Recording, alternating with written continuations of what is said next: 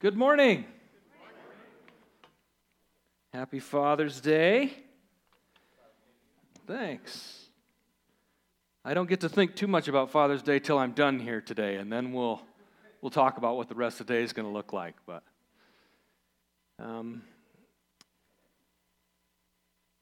last week, Tyler had a great message dealing with issue of race in our country, and really appreciate him bringing that message.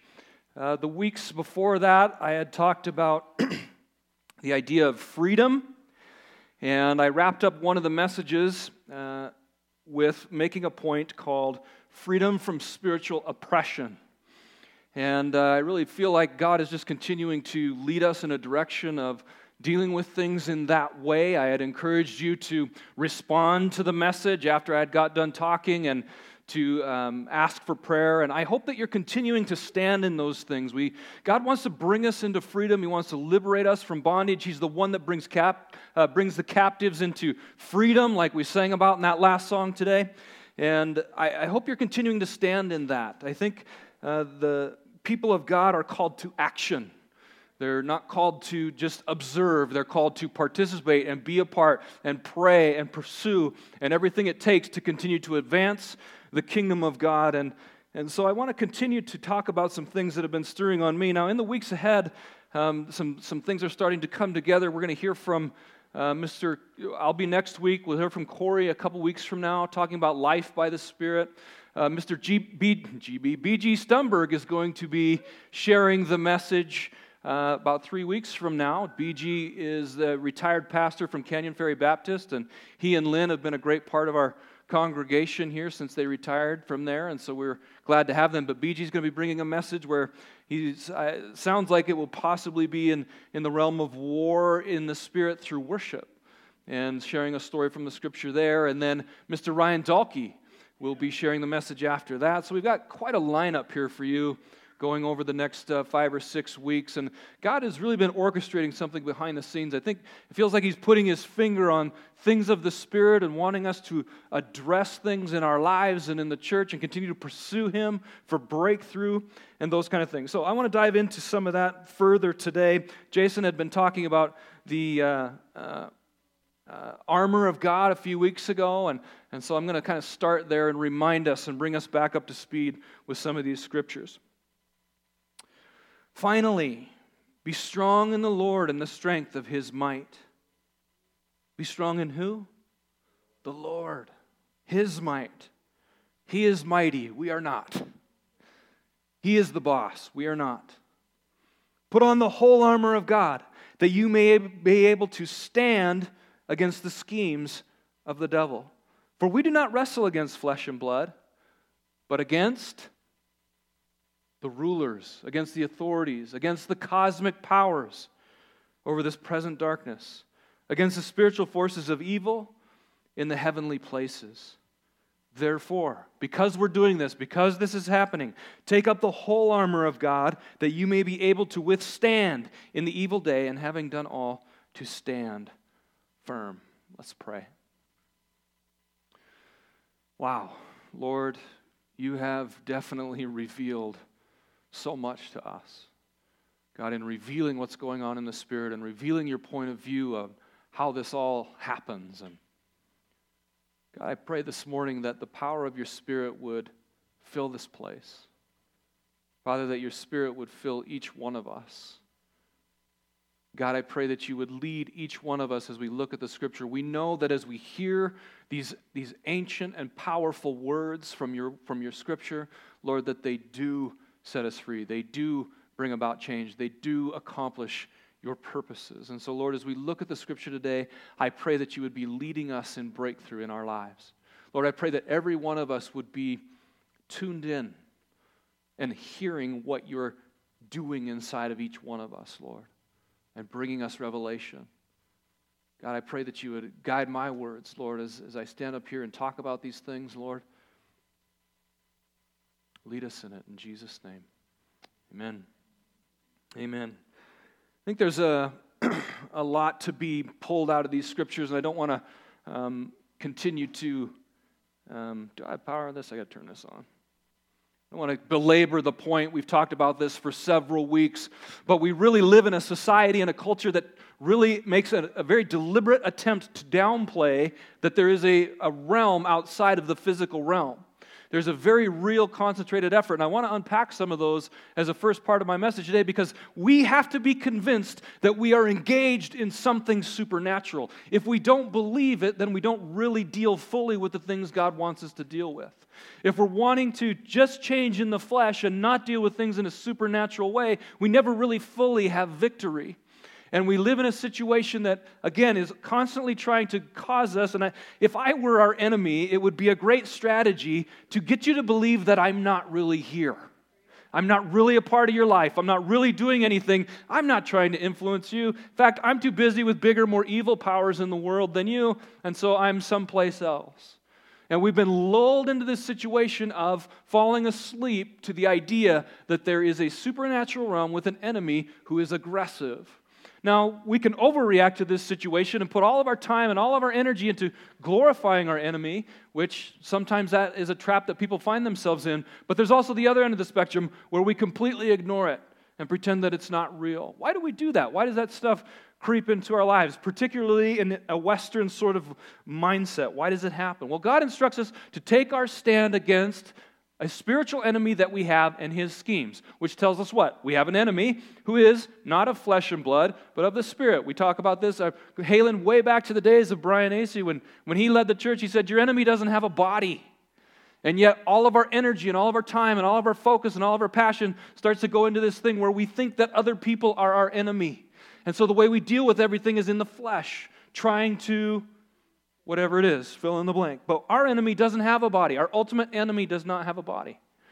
He's a spiritual force of evil, and whatever forces are with him, we don't know a ton about it, but we do know some things. So we'll unpack that. Flesh and blood is not our primary problem. Jason talked about the armor of God, and the armor is metaphorical. It's a picture. And so every time you think of the armor of God, I mean, when I was a kid, my cousin Lance had a poster on his wall that had a guy in blue jeans and tennis shoes, kind of like me, but over the top it had, the shoes of the readiness of the gospel of peace. It had the breastplate of righteousness on. And every time I think of the armor, I remember that poster, and I think about the armor. But that armor is representative of something else, a principle, an idea, a concept that is supernatural. What is it? The helmet of salvation. The breastplate of righteousness, the shoes of the readiness of the gospel of peace. What are they? They're not literal things necessarily. They are literal things, but hopefully you hear what I'm saying. It's more of an abstract thing.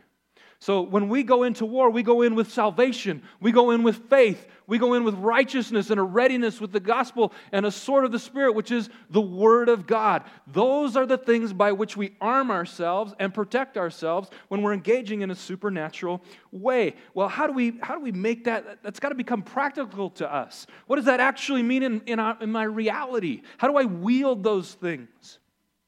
Salvation, righteousness, truth. We wield the truth. The truth is something that we carry into our battle and deal with things in our lives. 2 Corinthians chapter 10. For though we walk in the flesh, we are not waging war according to the flesh. For the weapons of our warfare are not flesh, but have divine power to destroy strongholds. So these things, this faith, this Word of God, this gospel, this truth, it causes us to destroy strongholds. It has divine power. There is supernatural power in the salvation of Jesus Christ. There's supernatural power in the righteousness that He gave us. When we speak the truth, we're carrying something more than just in the flesh. We're speaking something that transcends all aspects of who we are and the world around us. It goes into the Spirit and does something on our behalf. We destroy arguments and every lofty opinion raised against the knowledge of God and take every thought captive to obey Christ, being ready to punish every disobedience when your obedience is complete. We destroy arguments and lofty opinions. Okay, I know that in this kind of a situation, we're often very much tempted to think about the last argument we had with our spouse or the person that we're around, or our brother or our sister or our parents or somebody. Oh, they got a wrong opinion, and I'm going to straighten them out on that. I'm going to bring in the Word of God, and I'm going to smack them. I'm going to go find my biggest Bible, which is probably this one, and I'm going to straighten them out, boy. And we think that's the way it is. We destroy arguments and lofty opinions, but really behind the scenes, which isn't about flesh and blood necessarily, it's about other concepts, other things outside of truth, other things outside of the righteousness of God that we're coming up against. And so how do we got to deal with things on that level. We've got to raise our vision to see from a big picture, from a supernatural point of view, the situations that we find ourselves in, the arguments that exist in that realm, the opinions that exist in that realm that then manifest in the flesh in other ways. Hope that kind of makes sense. I want to talk about this idea, the word arguments here. We're not waging war according to the flesh. We destroy arguments. What's Paul talking about? Arguments, logismos, logic is what that word comes from. It's calculated arguments. It's thoughts. It has an emphasis on personal reasoning. Personal reasoning.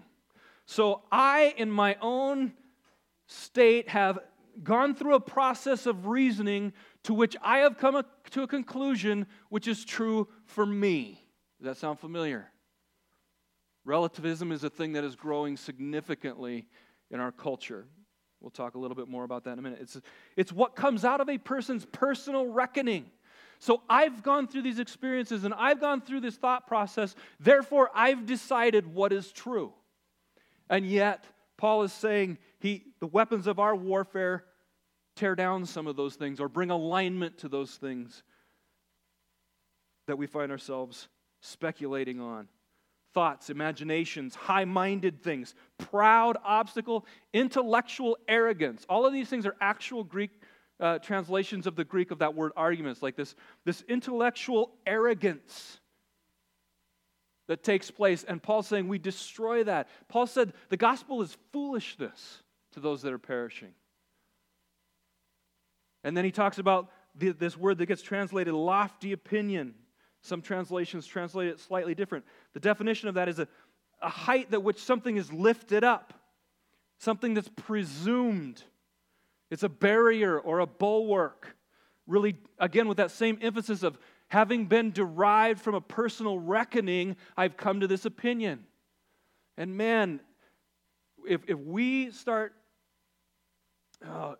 with the whole environment of the political situations and even the religious situations and even when it comes to theology, opinions can start to stink because they're just opinions. They're not necessarily truth.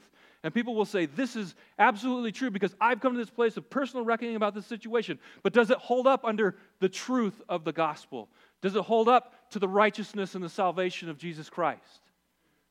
Is your opinion more powerful than God's truth? Is your opinion meant to destroy other people's lives, to criticize, to judge? There is really this movement in our society that we as Christians need to be very, very aware of, that we are putting more emphasis in the personal power to formulate an opinion than in the actual truth that comes from the Word of God. And it's a strategy of the enemy. That's where our war takes place. Behind the scenes, here's this thing. This enemy pushing on us to, I want you to be divided. I want you to be angry. I want you to hurt one another. Therefore, I'm going to cause you to come to this point where you are God and He's not, and your opinion is bigger than His. And it's a really destructive force in our society where we as individuals, it's easy to point at everybody else about that, but we got to stop and look at ourselves and go, where am I at fault in this? How am I contributing to this division? How am I contributing to the anger? How am I contributing to the hate? Because I've elevated something. And yet Paul's saying the weapons of our warfare are designed to destroy that attitude, destroy those mindsets, and bring ourselves in alignment with what? Righteousness, faith, the Word of God, truth, the gospel, all those things those armors represent. So there was a period of time called the Enlightenment. You ever heard of the Enlightenment? Okay, we're going to talk practical here. Why is this such a thing for us? Well, I hope to just sort of peel back a layer to help us see and understand maybe why we are the way we are, why we think the way we think. You know how most of us, when we turn on our computer, hopefully it works, and we have Windows or we have whatever the Mac software is, and it just runs in the background, and it makes all of our stuff work, and we don't have any idea how it works, those people that figure that stuff out, I don't know. right? But there's this operating system going on behind the scenes in your computer, and it just makes stuff work, right? But we don't know. But if you start studying it and you start diving into it, you start to learn what's going on in that noisy little box under your desk. It's an operating system. It's a mode of operation. Well, we have the same thing in our minds. Because of what we've grown up in, because of what we've been educated with, because of the environment we live in, we have this background process going on in the way we analyze things, the way we come to decisions, the way we decide what is good and what is bad and what is right and wrong. And not necessarily all those things are good. It's one of the things if you start to travel all over the world and you start to find yourself in very, very different cultures, it is almost frustrating. I mean, it's like trying to switch from a Windows to a Mac, right? There's like, why do you do this way? So for those of us that have worked in South Africa, you go there and you look at some of the things and you're just like, why? And to us, it's backwards, and to them, it's totally normal. And of course, we think we're right? Americans think they're right. We're going to come in and Americanize your culture because it's right? No, it's only right because we've been raised with this background operating system that tells us this is how decisions are made. This is how things should work. And it's really, really challenging. But we do the same thing in our Christianity. We have a lot of things that are informing our decisions that aren't godly. Okay, what was the Enlightenment? I can't cover the Enlightenment in any reasonable amount of time, so we're just going to talk very briefly about it. But back in the 16th century, shortly after the Reformation, I mean, the world started to unravel in the way that it operated. In those days, you would not find someone that didn't believe in a God. There had to be a superior designer of the universe. And actually, that's true today. Something like 90% of the people still believe there's got to be something else. But what started to happen in those days is science started to advance. And most of these guys were Christian guys in the sense that they participated in a church community, those kind of things in those days. We don't necessarily know the specifics of each one. People like Isaac Newton, where they start to unpack all the science and start to define these things like gravity and the universe, and all of a sudden they start having these big breakthroughs. And rationalism started to take hold in the world. What is rationalism? Rationalism is the idea that knowledge can be gained independently of experience. So they started studying these things that they didn't necessarily know, and they started to have these scientific breakthroughs, and really very beneficial. Glad we found out about gravity, things like that. We found out that the sun doesn't revolve around the earth. Actually, that created a huge problem for the church. And for many years, the church denied that. They condemned people like Galileo. Galileo and all his discoveries ultimately recanted all of them because he was under persecution from the church. Because at the time, they couldn't figure out how to resolve those things with the Scripture. But it's when apologetics started to develop. Apologetics, this idea of being able to defend the truthfulness of Scripture. Okay, so what happens? Rationalism, this idea that we can think our way to truth. That we can think our way to truth, that we can seek which can be known without even experiencing it. Okay, so if we bring this into the realm of God, if I can't see God, if I can't imagine God, and I've had no experience with God, and so I just try in my mind to bring evidence to Him, I come to this conclusion that there must not be God. There was another movement at the time called empiricism. You heard the word empirical evidence, right? If I can measure it, if I can show you the data. And so they would study things, and they would gain data from those things, and then they would develop theories, and science started to explode and advance. Because we take that for granted today. We are raised in a system where we study and we educate ourselves, and if we can't prove something scientifically or rationally, then it must not exist. And so we've got to realize that what's been ingrained in us over hundreds of years is this idea that this is God. This decides what is real. This decides what is authoritative. This being my mind. If I can't see it, or I can't rationalize it, if I can't measure it empirically, or I can't rationalize it in my mind, it must not exist. So we're in a society now that I am God, I decide. The Word of God is not the truth unless I can rationalize it. Do you see what happens here? My opinion, my logic, my calculative reasoning, or the evidence that I've seen of bad things on the earth disprove the idea that God exists. Now, I feel like I'm preaching to the choir a little bit here, but these are the things that you've got to realize, we all do as Christians, they're ingrained in our thought processes. And we have to stop and ask ourselves, am I God or is He God? Did He give us the truth? Did He give us His word or not? And so through the ages, that enlightenment, which has brought us so many good things, led to an anti-supernaturalism. Miracles are contrary to the laws of nature, therefore they cannot exist. I think we've all heard this many times, that in parts of the world where, like India or Africa, they actually see a significant larger number of miracles that we're aware of. Why? Because they're possible there, but here they're impossible, because we think they're impossible. Because rationally it contradicts the laws of nature that a God could intervene with those things and change them, that He could heal me, that He could transform my soul, that He could bring salvation. That doesn't line up with my logic, and my logic is God, so therefore those cannot be true. Do you realize that's all spiritual warfare?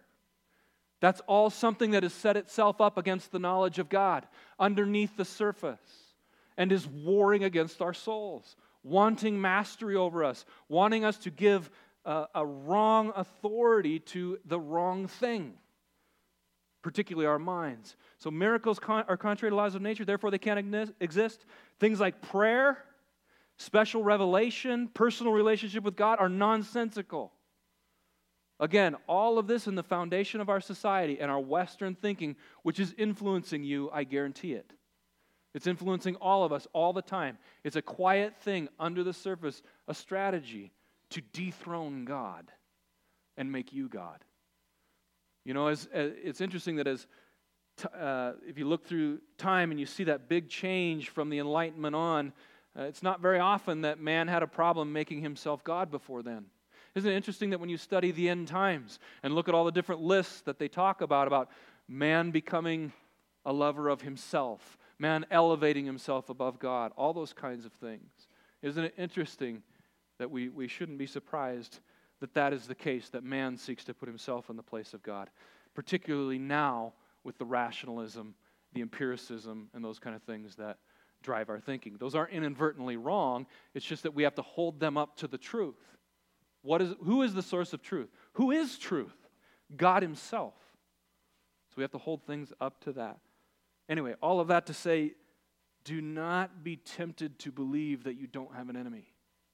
Do not be tempted to believe that there isn't a supernatural realm. Do not be tempted to believe that God doesn't hear your prayer. Because logic tells you He can't hear you. Because we can only hear, all we can see is that we can only hear from one place. Don't be tempted to believe that God doesn't do miracles today. He does. He moves in power on behalf of His people. But we need to realize this is where our war takes place. That is where the confrontation is significantly. And so we need to recognize that as one of the strategies of our enemy. We talked about the sword of the Spirit a little bit, and we spent the first 3 or 4 months of the year talking about the authority of the Word of God. Hebrews chapter 4, verse 12. So that sword of the Spirit, it's the sword in the Spirit. In the Spirit realm and by the Holy Spirit, there's a weapon called the Word of God. Now, I just kind of nerded out this week and went and studied swords a little bit and some sword fighting techniques, and I wanted to demonstrate them for you today. But that would be way too entertaining. So the sword is an interesting thing. We use it to defend, and we use it to take ground for offense and defense as well. And we need to learn to wield it well, because it's useful at times, or you can cut yourself really badly. I found myself wondering how many of these old soldiers accidentally have big old scars on their legs or arms from their own sword. I mean, when you watch Star Wars with the lightsabers where it just burns through stuff, it's like, no way. I would have hurt myself so fast with one of those. You have a sword in the Spirit called the Word of God. So if you're wanting to deal with something beyond, you go to the Word. What does it say? What is the truth? What is the truth about salvation? What is the truth about righteousness? What is the truth about any situation? What is the gospel? All of those things are found in the Word of God. So you need to wield it. So we have defensive moves when something comes at us. Let's consider Jesus when he was in the desert being tempted, in the wilderness. We'd studied this before, so I don't want to go way into depth on it, but what does he use to combat the attacks of Satan, who's trying to cause him to be tempted? He uses the Word of God. He wields it like a sword. This attack comes at him, he blocks it. Now, there's a couple things that people make mistakes with swords, literally with swords. They overexpose themselves. Actually, in Montana, we probably have a better idea of what a haymaker is. You know what a haymaker punch is? It's where you wind up way back here and just let her fly like the old westerns, right? But if you've ever really been in a fist fight, those don't work. You need short, quick jabs, right? You can't expose yourself like that. We do that with swords too.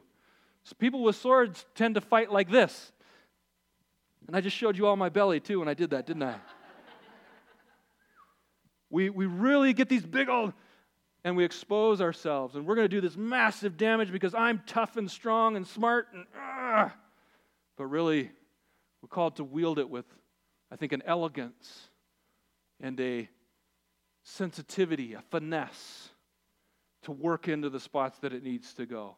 Not with our big, arrogant swings where we just expose ourselves, but with quick, intelligent moves. That's how we deal with things. Oftentimes people, when they're first given a sword and they're in a fight, their tendency is to want to go like this and jab, and they expose themselves. They're just like, I'm going to take some ground because they're almost like overconfident, over-arrogant, unsophisticated moves. And I think when it comes to the Word of God, we have to know how to wield it well. Because when something comes at us and we just go, "Rawr, I'm tough, don't attack," overreact, overdo things, and we expose ourselves. It's one of the things that I think is really fueling the division in our society, is the immediate, defensive, angry lash. I'm going to straighten you out. Exposed. Instantly. Place for the enemy to hit you right there. What about losing our witness with the people around us because we're right? I'm going to angrily hurt you, and I'm going to destroy your argument, I'm going to destroy your opinion because mine are right. I'm going to cause division, and that's okay with God, I think. I'm going to hurt your feelings, I'm going to condemn you and judge you because that's what the truth is. Is that what God has called us to? Is that a right use of His Word? I don't think so. We're not wrestling against flesh and blood. This thing is supernatural. It goes beyond us, and it goes beyond the generations. We need to be wise about how we handle things. There's a story in Matthew chapter 16, verses 21. I'll read you the whole story, but it's an interesting moment. It's just to give you an example of Jesus engaging with the Spirit in a surprising moment. It says, "From that time, Jesus began to show His disciples that He must go to Jerusalem and suffer many things from the elders and chief priests and scribes and be killed, and on the third day be raised. And Peter took Him aside to rebuke Him." Do you ever rebuke God? We probably have on accident from time to time. But Peter did I'm glad Peter did some things to help the rest of us feel better about some of the things that we've done. What does he do? He rebukes Jesus. "Far be it from you, Lord. This shall never happen to you." Jesus was preaching the truth, and Peter rebukes him. Jesus was saying, something bad's going to happen to me. I'm going to go and be crucified. And Peter's like, I rebuke that. Speak blessings, not cursings, Jesus. And he rebukes him. And what does Jesus say? "But he turned and said to Peter, 'Get behind me, Satan.'" Was he calling Peter Satan? I don't think so. "You are a hindrance to me, for you are not setting your mind on the things of God, but on the things of man." What was the mistake that Peter made? Jesus was bringing the truth. Peter didn't like it. He rebukes Jesus for it, and Jesus speaks to the thing behind Peter, Satan, and says, "You do not have the things of God in mind, but the things of man." Such a great lesson for you and I today. Do we have the things of God in mind, particularly when we're throwing up our lofty opinions and rebuking everybody around us in our advancement of the gospel? Are we? Are we really advancing the gospel with that thing? Peter wasn't. And what does Jesus do? He rebukes Satan, who's even behind him. Poor Peter. Let's see. Well, let's read another story. I'm going to turn in Acts chapter 19. I don't have it in my notes, but I wanted to share this story with you. I don't know, there's a lot of cohesiveness on my thoughts today. I just have these different things I want to share with you about things of the Spirit. Why? Because I want you to be motivated to deal with the fact that there is a supernatural that we are to be engaged in, and how we do that. What are some of the practical things in that? This is Acts chapter 19, verse 11, the sons of Sceva. And God was doing extraordinary miracles by the hands of Paul, so that even handkerchiefs or aprons that had touched his skin were carried away to the sick, and their diseases left them, and the evil spirits came out of them. Perhaps you've seen that on like televangelist stuff and wonder, why in the world where did this handkerchief thing come from, where if I send $50, they're going to send me this blessed handkerchief to heal me? Right? Where did that come from? Well, it actually comes from an actual story in the Scripture. But isn't it interesting? Let's just do a little study on that particular situation for a second. When anyone ever talks about an item like that being blessed and taken to someone and them being healed, I shouldn't speak for us all, I guess, but I roll my eyes. My immediate response is like, them televangelists, that stuff, nonsense, blah, blah, blah, right? And yet I realize in the moment that I have been duped into believing that something that happened in the Scripture didn't actually happen. What did the enemy succeed in doing? He succeeded in undervaluing something that was true in my mind, because there was a bad example of it. And so by empirical evidence and by my observations, I decided that God doesn't do that. And yet God says, yes, I do. I do that. I do heal. And I do weird things sometimes. And I'm like, okay. Don't let the enemy go, yeah, but what is the ultimate truth? The weapons of our warfare are not carnal. They destroy those lofty arguments of our enemy that disrupts us. Okay, anyway. Then some of the itinerant Jewish exorcists undertook to invoke the name of the Lord Jesus over those who had evil spirits, saying, I adjure you by the Jesus whom Paul proclaims. Okay, so what's going on? Exorcism is a thing. It's very real in most of the rest of the world. Again, we can go back to this whole logic, reasoning, empirical evidence, and America doesn't believe it. But it's very real, and it has been throughout the ages. And these Jewish guys are trying to exorcise demonic forces that are involved in people's lives. And so they realize that Paul is actually having a lot of success with it, so they start using it. In the name of Jesus, of whom that guy Paul preaches about, they try to lay hold of the authority of Christ to get these demons to come out of people. I mean, hey, if you were desperate, what would you do? You're really trying to get rid of this evil spirit someone's dealing with? It's like, hey, it's working for Paul. And so they just approach it in a very, logical way. It just makes sense. We'll implore this name of this Jesus that Paul's talking about, and maybe it will work. 7 sons of a Jewish high priest named Sceva were doing this. But the evil spirit answered them. Wait, all my logic just kicked in. Evil spirits talk? Talk through somebody? What? Wait, that can't be true. It doesn't stand up to rationalism, right? Or is it? Do you see what? This is how this goes. Have we been lulled to sleep with the idea that this stuff is not real? It is in fact quite real. The evil spirit answered them, Jesus I know. Wow. And Paul I recognize, but who are you? Who are you? What kind of a bad day do you have as a Jewish exorcist to get insulted by a demon, right? Jesus I know and Paul I heard of. Who are you? Smart guy. What happened? And the man in whom was the evil spirit. Wait, an evil spirit can be in a man? That doesn't line up to my reasoning. Must not be true. Of course it's true. And the man in whom was the evil spirit leaped on them, mastered all of them. How many was there? 7 of them. Must have made him powerful somehow.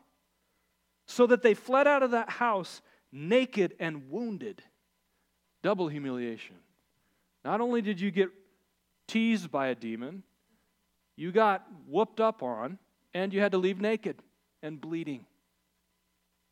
Okay, what do we draw from this? There is an interaction in the Spirit, but we can also draw some things off of the mistakes that these guys made.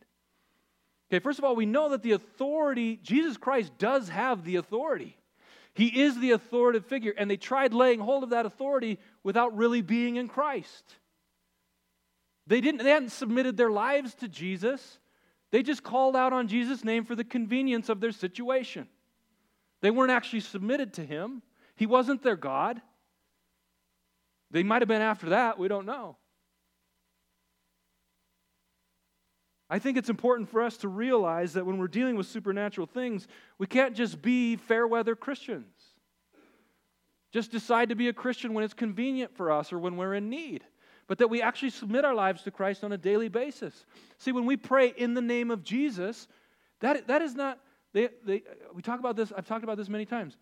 They're not magic words just in the words.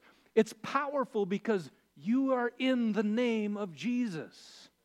Because you're wielding an authority. I come in the authority of the King. And I have that authority because I am one of His children. I have been adopted into His family. That's why I can pray in the name of Jesus. That's why it has power. But if I'm outside of Christ and try and wield that power, there isn't anything there. Jesus I know and Paul I heard of. Who are you? You who is not really connected to the one who has authority. Jesus said, all authority in heaven and earth has been given to me. Therefore, go and make disciples. Why? In His authority, in His name. All right, well, I'm not even going to get halfway through today. I'm going to share one last story with you, and we're going to wrap it up. Luke chapter 22, verse 31. Again, Peter, Simon, Simon, behold, Satan demanded to have you, that he might sift you like wheat. But I have prayed for you, that your faith may not fail. And when you have turned again, strengthen your brothers. Oh, man. I guess we could probably talk another hour. Like, what are the implications of this verse? What does this tell us about what goes on in the Spirit? We know in the book of Job that Satan himself stood before God. And God said, where have you been? He said, I've been roaming back and forth on the earth. You know, we don't know what's going on very much outside of here. But we do have some things that God has given us. So, what is this leading up to? He goes on to Satan. Should not call Simon Satan, probably. Simon says, yeah, that'll never happen. And Jesus goes, but before the rooster crows, you will have denied me 3 times. The famous story of Peter denying Christ. What happened in the moment? Peter was under the pressure. Jesus was being tried. And they're like, oh, you're one of His disciples. And he says, oh, I don't know him. I don't know him. I don't know. What does he do? He denies Christ. He protects himself. Big, big deal. Sometimes we read that story and it's like, gosh, was it that big of a deal? I mean, I have weak moments, times when I don't stand for what I believe, times where under pressure from others I might not say what I should or do what I should. Well, it was taken quite seriously. It was a tactic of Satan to destroy Peter, to cause him to deny Christ, to cause him to shrink back from the moment, and he did. And then Jesus restores him after his resurrection. He says, Peter, do you love me? He said, Lord, you know I love you. He said, feed my sheep, feed my sheep, feed my lambs. 3 times he does. It's like 3 times he denied. 3 times Jesus asks him. And then Peter says, Lord, Peter was hurt. But he restored him, and of course Peter became a very powerful figure in church history. All right, I'm just going to go ahead, because I don't want to leave us in a moment of, see, I had plenty to go through there, didn't I? All right. Oops, I went back too far. John chapter 16, verse 33. We'll end with the words of Jesus.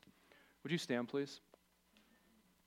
We're going to have a prayer team over here on my left after the service that will be available to pray for you. We're going to start out with social distancing. If you'd like to receive prayer, you can approach that team. They will ask you if you're comfortable being closer or not. They will pray with you regardless. And I would encourage you to do so. We were talking about spiritual freedom a few weeks ago, and we kind of scratched the surface on spiritual things. But if you'd like to receive some prayer today, I would encourage you to do so. But I don't want to leave us on a sort of a despairing and fearful note. I want us to leave with John 16:33, which were Jesus' words. I have said these things to you, that you may have peace. In the world you will have tribulation. Take heart, I have overcome the world. So all of these things, we can get fearful of our enemy, we can get weird about it, but the reality is that Jesus has overcome. He is the one with the authority. He wants us to have peace. We're going to have trouble, but he leaves us his peace, and in that we take hold. Let's pray. Father, we thank you for today. God, we thank you for your word that brings so much revelation to us about who you are and your ways and even how things work outside of our understanding. Lord, we are not God. Our mind is not God. Our rationale, our empirical evidence, they're not God. In fact, I feel like they've more and more led us to you. God, you are a mystery, and there are mysterious things that we don't understand. And so, Father, we submit ourselves to you. God, help us to not be the one on the throne in our lives. Lord, help us to put you in your rightful place as King in every aspect of our lives, in all of the things we're dealing with. Father, I pray for each one that you guide them, Lord, that you be bringing revelation to them. Lord, that as they ponder these words and what really is going on, Lord, that you would be just bringing quick thoughts and pointing out things in their minds and hearts, Lord, about where you're at work or how to deal with things, Lord, that are going on in their lives. Lord, I pray you bless each one in Jesus' name. Amen.